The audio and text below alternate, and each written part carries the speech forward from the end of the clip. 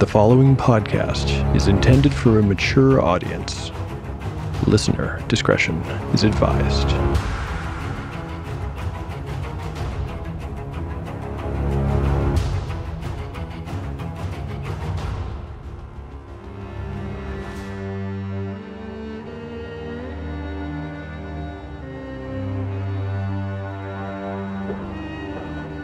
Welcome back to Tale of the Manticore. Like the creature from which it takes its name, Tale of the Manticore is a mashup, a crossbreeding between two different species of storytelling. Here you will find the unpredictability of old-school paper and dice games with the storycraft of a dark fantasy novel. No character is sacred, and no character will be spared if the dice decide their fate is at hand. The dice determine all. According to lore, the tale of a manticore is barbed with cruel iron spikes. There will be much pain in the days ahead.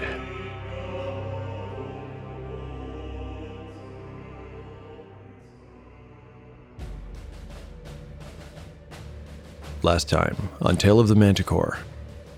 The previous chapter opens with Gyrios waking from a curious dream in which he speaks with a pair of birds. The dream turns out to be prophetic and marks a new stage in the cleric's divine powers. He is now able to communicate with animals. While Gyrios explores this new ability, Umura and Eridine are on the road to Wilmington. Their mission is still a mystery, but whatever it is, it will take them all the way to Umura's homeland of Zesha. Also, this episode is a level up episode for our thief. Her roles are a little less than spectacular, but she does enjoy some modest improvement to her abilities. Back in Thangar, Gyrios and Harl attend a meeting with Grumblebelly and Roland Daz. The cleric's avian friends have discovered and reported the dragon's whereabouts. It comes as no surprise to anyone that the worm has made a home in the ruins of the Aegogen atop the Cloud Spur. But now that they know where it is for sure, they can start to formulate a plan of attack. Using Grumblebelly's maps, they decide to enter through the place where the Fire River exits the mountain. Switching back to the women, the episode concludes with Eridine's memory of a certain caper she pulled with her former lover, Matchy Swim.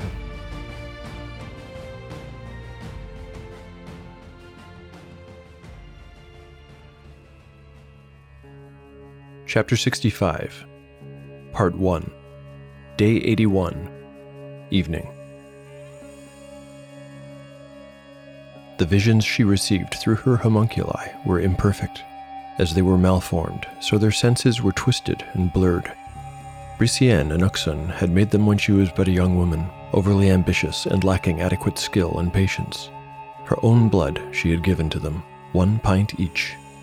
The process had been arduous, expensive, and extremely painful. She had needed a month to recover, but when she was finished, she had a trio of minions to be her eyes and ears in places where she was not. It was disorienting at first, all of those sounds and noises bombarding her consciousness at the same time, but by and by, she had learned how to ignore them or focus on one or the other at will. She could also control their actions, sending her homunculi anywhere she pleased, to spy, to eavesdrop. To no small degree, they were responsible for the power and control she wielded over others today. Now, many years after fabricating the creatures, she barely even noticed the telepathic link. She was completely accustomed to having eyes and ears in 3 other places at once. The homunculi, she had named them Nettlewort, Thistle, and Milkweed, did not keep company with each other. Nettlewort liked to skulk around the spire-topped tower or the corner of the estate. Thistle preferred the scullery, ever watching the Anuxon's servants, who of course hated the misshapen thing that leered at them from morning to night. Milkweed could always be found outside the mortuary, perched atop the roof like a poorly made gargoyle. It was just as the sun was setting when Brisienne's attention was drawn to Milkweed's vision. A lone, cloaked figure was approaching the mausoleum. She straightened in her chair and looked up from the tome she was reading. There should not have been anyone near the mausoleum. Was this an intruder from a rival house? She snapped the heavy book shut and stood up. The homunculus's vision showed that the figure's hood was drawn over their head, and Brisienne could not see their face, but the person was slight, most likely a woman. Whoever this person was, they wouldn't be able to get much further. The doors to the mausoleum were magically sealed. They would only open to a member of the Anuxon family, and none of her family members were there. Her husband had taken ill at supper and retired early. As for Egoan and Maris, they were in the solar playing Nine Men's Morris and drinking brandy as they did every evening after their meal. She focused her attention back to Milkweed's vision and watched amazed as the figure held up a glowing hand to the door and it swung open. Brisienne's eyes went wide and suddenly her pulse was racing. Without delay, she snatched her magical staff from its holder and raced through the estate, first down one hall and then the next. There was no time to summon Egoan and Maris. The solar was too far away. She would take care of this threat herself. She adjusted her grip on her staff and felt its cold energies seep into her hand. Exiting the castle proper, she reached out to Milkweed once again. The homunculus had followed the intruder into the mausoleum. She commanded it to withdraw and hide outside, and as the strange deformed little creature backed out of the Anuxan's House of the Dead, she rounded the corner and saw its diminutive and doughy form. It saw her too, and the blind-seeming hollows of its eyes looked down in deference. The homunculus skulked away, while Brisienne, paying it no mind, strode confidently through the open doors.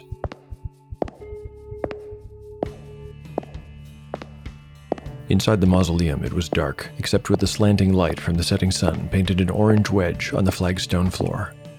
As always, the place smelled of dust and the faint lingering smell of embalming agent. To either side of her were the undisturbed resting places of her father and mother, Hyron and Uxon to the left, Raelion and Uxon to the right.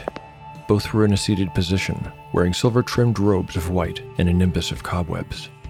Their silver orb eyeballs stared across the dark space at one another, oblivious to all else. On Hyron's lap was Wyvern's Kiss. Even in the dim light, its giant ruby twinkled with red fire. At the far end of the room, just 60 feet away, was the intruder. The light did not extend far enough into the space to show any details. They were just a shadow, kneeling at the altar of Ahea. The figure's pose and position gave Brisienne pause, and she lowered her staff of winter storms. She strode forward until she was midway across the floor. In a single gesture, she commanded the doors to close behind her, and they obeyed, grinding slowly shut. At the same time, she summoned light into the room with a simple spell, and a white glow faded into being until the room was as bright as daylight.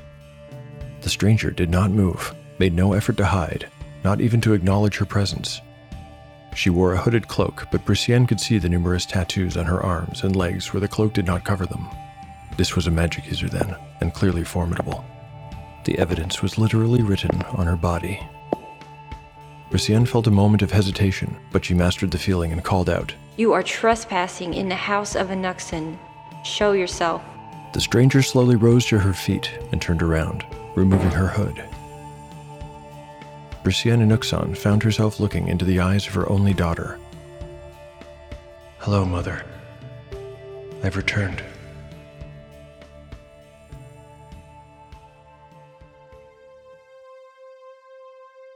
Between the Lines. In this section of Between the Lines, I'm going to cover 3 very different topics, so forgive me if it comes across as a little disjointed. Let's begin with that last scene. The homunculi I described probably didn't match your idea of that creature. I admit it, I've gone and done it again, yet another homebrew monster mod. I almost went with the homunculus as described in the monster manual, but ultimately decided against it because it didn't quite fit the way I wanted it to. I loved the idea of a wizard servant that was not a familiar, but a construct made from the caster's own blood, but I didn't want my homunculi to have any sort of combat ability. I also wanted to have several of them. Most of all, I wanted them to be imperfect beings that Brisienne had created before she was really ready. As long as I was making these changes, I figured I should go all in and change their appearance too. I even removed their wings. The way I imagine them is as little androgynous humanoids that appear to be made of dough. They wouldn't have defined features, no fingers or toes, no hair, no sensory organs, just little impressions or dimples where ears or eyes would be. I fell in love with the idea for these misshapen and grotesque creatures right away, and eventually decided to use them instead. I'll write up a description and post it to the blog shortly. Okay, with that out of the way, let's check in with Gyrios and Harl and see what they are up to. For the duration of this episode, while Eridine and Umura are off on an adventure, they're keeping busy and spending time as usefully as they can. Gyrios will be in prayer, communicating with his network of birds, tending to the wounded, and helping with the plans to eventually rebuild Thangar above the surface, while making an effort to improve life below the surface for now. Harl will help with these rebuilding projects too. Additionally, every day, he and Roland Daz spar with one another. Harl wins most of these bouts, but not all of them, and over time the two dwarves begin to form a bond of mutual respect. By their 5th practice fight, Roland Daz no longer calls his opponent Chief Stonecarver. Now he calls him Harl, as a friend would do. Harl, for his part, has taken to calling Roland Daz simply Daz, and the other dwarf seems not to mind at all. There's a decision to make where Gyrios and Harl are concerned. I haven't done this since episodes 6 and 7, when a badly wounded Kagan sat out the exploration of Raffenfell's ruined tower laboratory, but I think I need to do it here. Harl and Gyrios will not get the usual experience points for surviving this episode. They aren't in danger, and they aren't practicing their craft in a meaningful way. Therefore, their progress to the next level will be delayed by 1 episode. Those are the rules I established early on, so those are the rules I'm going to use. Finally, I need to decide what Naranuminax is doing over this period of time. She won't remain idle for long. It has been 10 days since she attacked Thangar, and the flames and fury have satisfied her bloodlust for now, but the dragon is a thing of seething hatred. In 4 days, she will take wing again. At first, she'll return to Thangar to make sure the pathetic dwarves haven't tried to crawl out of their holes and rebuild. If they have, she'll make them pay for daring to get off their knees. She'll push them right back into the dirt where they belong. She'll turn their mountainside into a graveyard.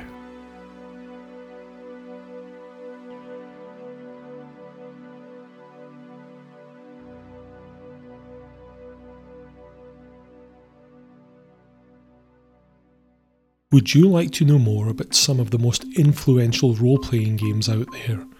Roll to Save is a podcast dedicated to the history of RPGs, and it can be found wherever you get your podcasts from and at rolltosave.blog. We take a long, hard look at the origins of some of the biggest games and their often turbulent histories. Roll to Save also looks at how modern games have been shaped by the games that came before.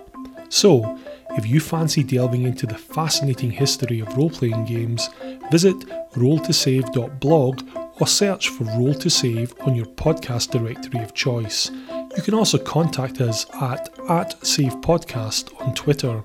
Join us on a trip down memory lane. You might be surprised at what you learn. Get ready to go beyond with Beyond the Hypertrench from Hodag RPG. The lightest, most versatile force in tabletop gaming. Thrill as Beyond delivers the biggest heroes and villains straight to your gaming table. All with the easiest rules to learn ever, with lightning-fast rulings-focused play. Beyond brings you the real roleplay action of the Liberators' fight for freedom, the seedy underworld of space gangsters, and the space fantasy action of the powerful, mystical Oathkeepers. When you want to go beyond big thrills, beyond quick rules, and beyond nostalgic toy box style adventure, go beyond the Hypertrench. Coming to your Galaxy Trench Tuesday, 2/22/22. Game available at hodagrpg.itch.io. Dice not included. Now optimized for solo or group play. Only from Hodag RPG.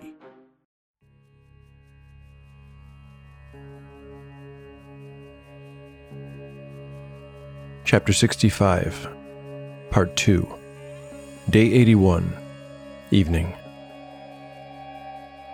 Umora stood face to face with her mother. In her eyes, she saw a mixture of shock and something else, a shade of fear. The elder woman took an involuntary step back, then, composing herself, addressed her daughter with regal formality. Welcome home, child. You have certainly changed. She took in Umora's numerous tattoos, none of which were there the last time she had seen her daughter. She also noticed the clinging white dress under the robe. And I see you bring good news. Umora smiled wanly. Yes, he chose me from all of the petitioners. Now Brisienne smiled, and it was a genuine smile. By finding favor with the mighty Gwilgoden, you have added honor to our family name. Your family name, Umora corrected archly. I am no longer an Anuxon. Brisienne maintained her smile, but her voice was cold. Quite right. When will the marriage take place? In 2 weeks' time. So soon? Then you will not be staying long? Umura knew that her lie would please her mother. She also knew that she wouldn't want her around any longer than was strictly necessary. There would be no love lost when Umura ostensibly left the family. Young women in Zaisha were, by and large, burdens on their families, and of little use until they secured an advantageous marriage. No, my master wishes me to return with the dowry as soon as I am able. Tonight, by his instruction. But it is late, and I would see my old chambers if it pleases you, mother. Perhaps you should return tonight and not begin your marriage with disobedience, suggested Brisienne. Umura waved her hand and strode toward the mausoleum doors. They ground open upon her command, and Brisienne's magical spell of light spilled out into the twilight-darkened yard. A crescent moon hung in the sky, ivory white against the blackness of coming night. It is late, mother. Gwilgodan is strict, certainly, but he is not a cruel man. He would permit me this small indulgence. Well, he's your husband, conceded her mother. Let us go inside. She walked briskly so that her daughter would be forced to follow her instead of walking by her side. Her weird homunculus, emerging from the shadows of the mausoleum wall, watched them go. Over her shoulder, Brisienne inquired, Umura, why did you not rise to greet me when I entered? And why were you so slow to respond when I called out? I was in the middle of prayer, mother. I was asking Ahea to bless my nuptials, and I thought it would bring misfortune to stop in the middle. I see. Well, I shall bring you to your old room and leave you to further reflections. Thank you, mother, replied Umura, robotically. Then she added, and along the way, shall we discuss an appropriate dowry? As she was walking behind her, Umura did not see her mother scowl. All the same, she knew it was there. As for herself, she could not suppress a smile.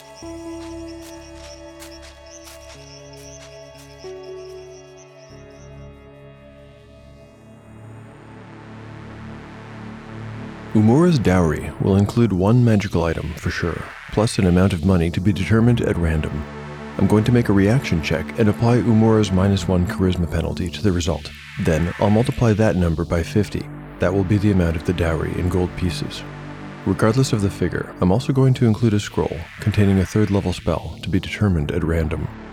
A bad result in the dice, say from 2 to 4, will indicate a decision by Brisienne to deliver the dowry herself at a later date, meaning Umura would leave empty-handed. Now I'm imagining a befuddled Gwilgodan receiving a very unexpected and strange visit sometime in the future. For fun, let's determine which spell will be on that scroll, just so we have a better idea of what's to be lost if the reaction roll goes badly. For this, we'll need a d12 and the chart found in the expert rulebook. I'm going to use the result indicated by the die, even if it's a spell Umura already knows. Here's the roll. An 11. What's that? Oh, cool. It's a scroll of protection from normal missiles. Now I very much care how this next roll will go. 2d6 -1 for the reaction roll. Here goes. An 8 -1 is 7, so the dowry entrusted to Umura's care is 350 gold pieces, plus the scroll. Hey, that's not bad. Not too bad at all. The next day, Umura leaves Castle Anuxon with a chest of gold and the scroll, but almost nothing by way of a send-off. Her father is too ill, apparently, to see her at all. Her mother makes an excuse and sends her goodbyes through the serving staff. She does provide her driver and carriage, however, which takes Umura back to the inn where Eridine, posing as Umura's handmaiden, is waiting. The long road back to Wilmington takes 6 full days, traveling with the merchant's convoy. This is something Eridine managed to arrange earlier that morning for the reasonable fee of 6 gold pieces for the both of them. During the long trip, Umura has ample time to reflect both on her crime and on herself. Of the crime, she does feel a little guilty, but more for betraying the memory of her grandfather than for stealing from her own family. As far as she's concerned, her mother, father, and her cousins can all rot.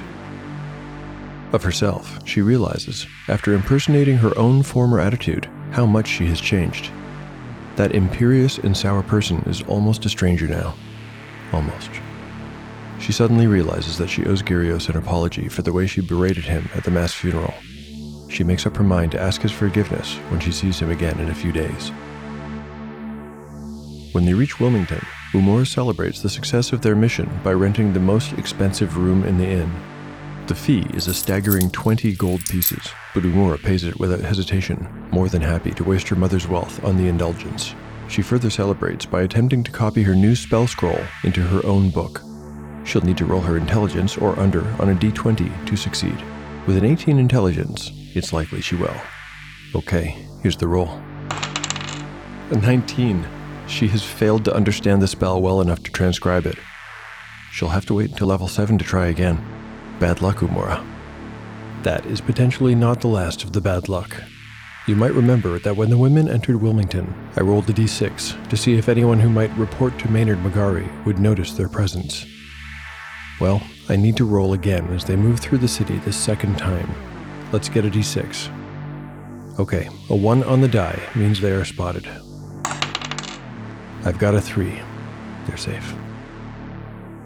The next night, they camp roadside as they head on the way north.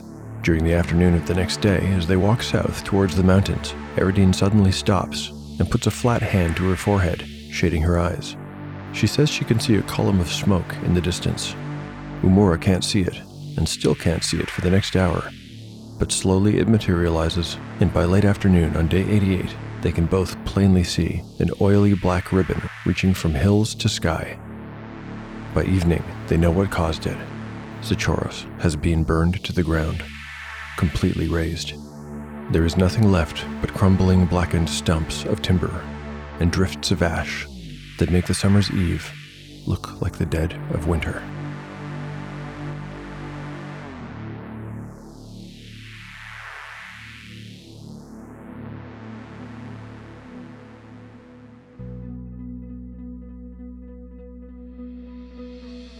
Chapter 65, Part 3, Day 89, Night. Party status. Harl, 34 of 34 hit points. Gyrios, 37 of 37. Eridine, 20 of 20. Umura, 25 of 25. Spells available. Umura has memorized Hold Portal, Charm Person, Levitate, Knock, Lightning Bolt, and Water Breathing. Gyrios has prayed for Cure Light Wounds ×2, Resist Fire, Speak with Animals, Striking, and Create Water. So you asked for Wyvern's Kiss as a part of your dowry, and your mother could not refuse. Is that how you did it? Harl was staring into his palm where Gyrios had placed a ruby the size of an acorn after Umura had handed it to him. Oh, no, replied Umura. She would never part with it willingly. Never. No, we stole it. To Gyrios, the gem had looked identical to the one the women had taken from Harl's bag before they left. Harl now held the ruby up to look at it in the glow of the Brandabil lamp. He rotated it slowly and gave a low whistle. What a marvel. It is truly flawless. I'm still a little unclear on exactly how you accomplished this, muttered Gyrios, scratching his bald scalp. Umura looked at the cleric with affection and gratitude. When she privately asked his forgiveness upon their return, Gyrios had given it graciously and without hesitation or condition. He truly was a good person, she realized. A better person than she was. Oh, well, I'll let Eridine explain. It was her plan, after all.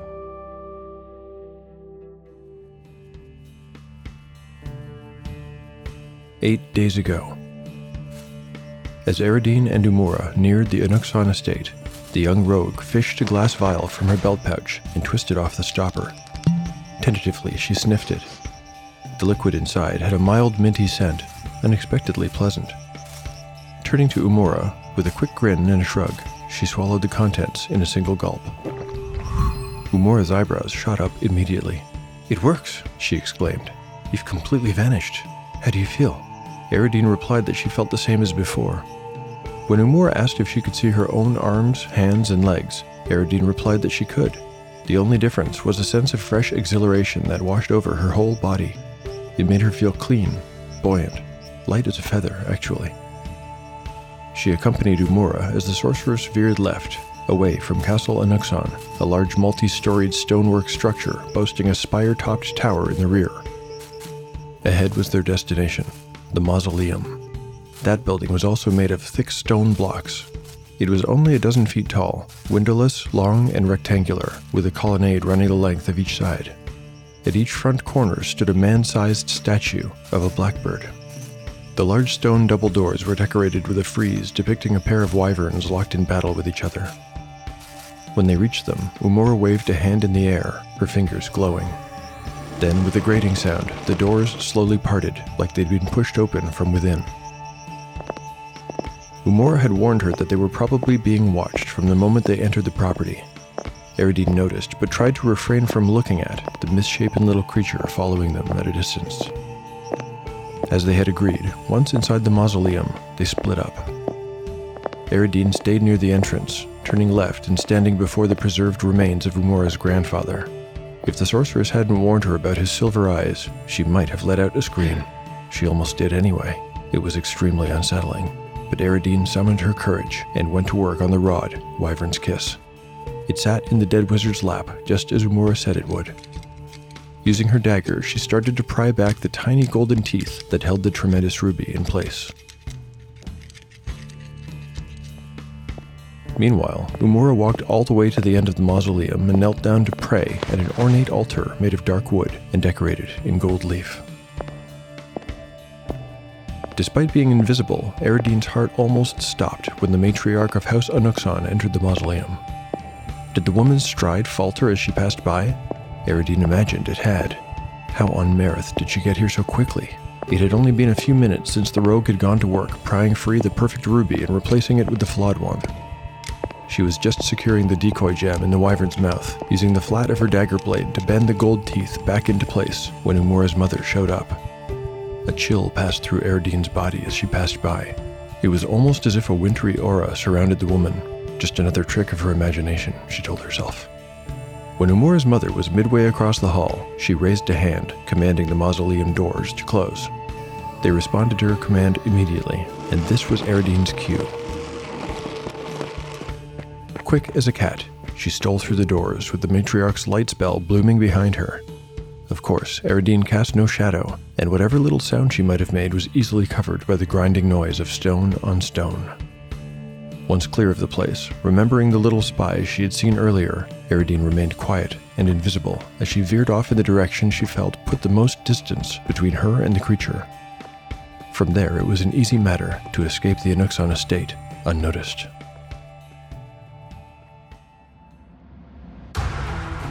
Thanks for listening to Tale of the Manticore. If you like what you've heard and want to support the show, there are now several ways to do so. You can recommend the show online or to friends. You can like and retweet episode announcements on Twitter. You can pick up One Shot in the Dark, available for $1.50 on DriveThruRPG. And finally, you can rate or review the show on your podcatcher of choice.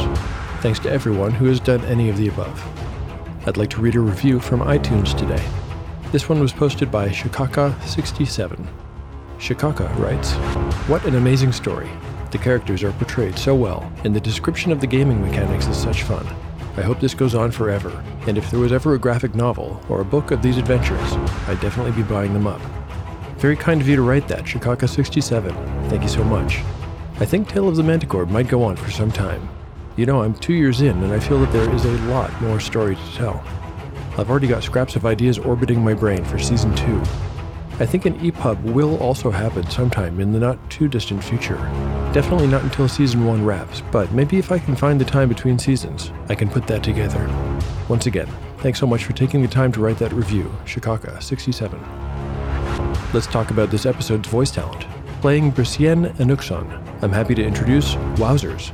Find her on Twitter at Wowzers. She spells it VVOWZERZ. Thanks for lending me your talent, Wowzers. I really appreciate it. For listeners who'd like to get in touch with me, my Twitter handle is @ManticoreTale. I'm on Instagram too, @Tale of the Manticore Podcast. My email is taleofthemanticore@gmail.com. I also keep a blog at taleofthemanticore.blogspot.com, where I post art, character sheets, maps, and other bits and pieces. The story will continue on the next episode of Tale of the Manticore, the story where chaos rolls.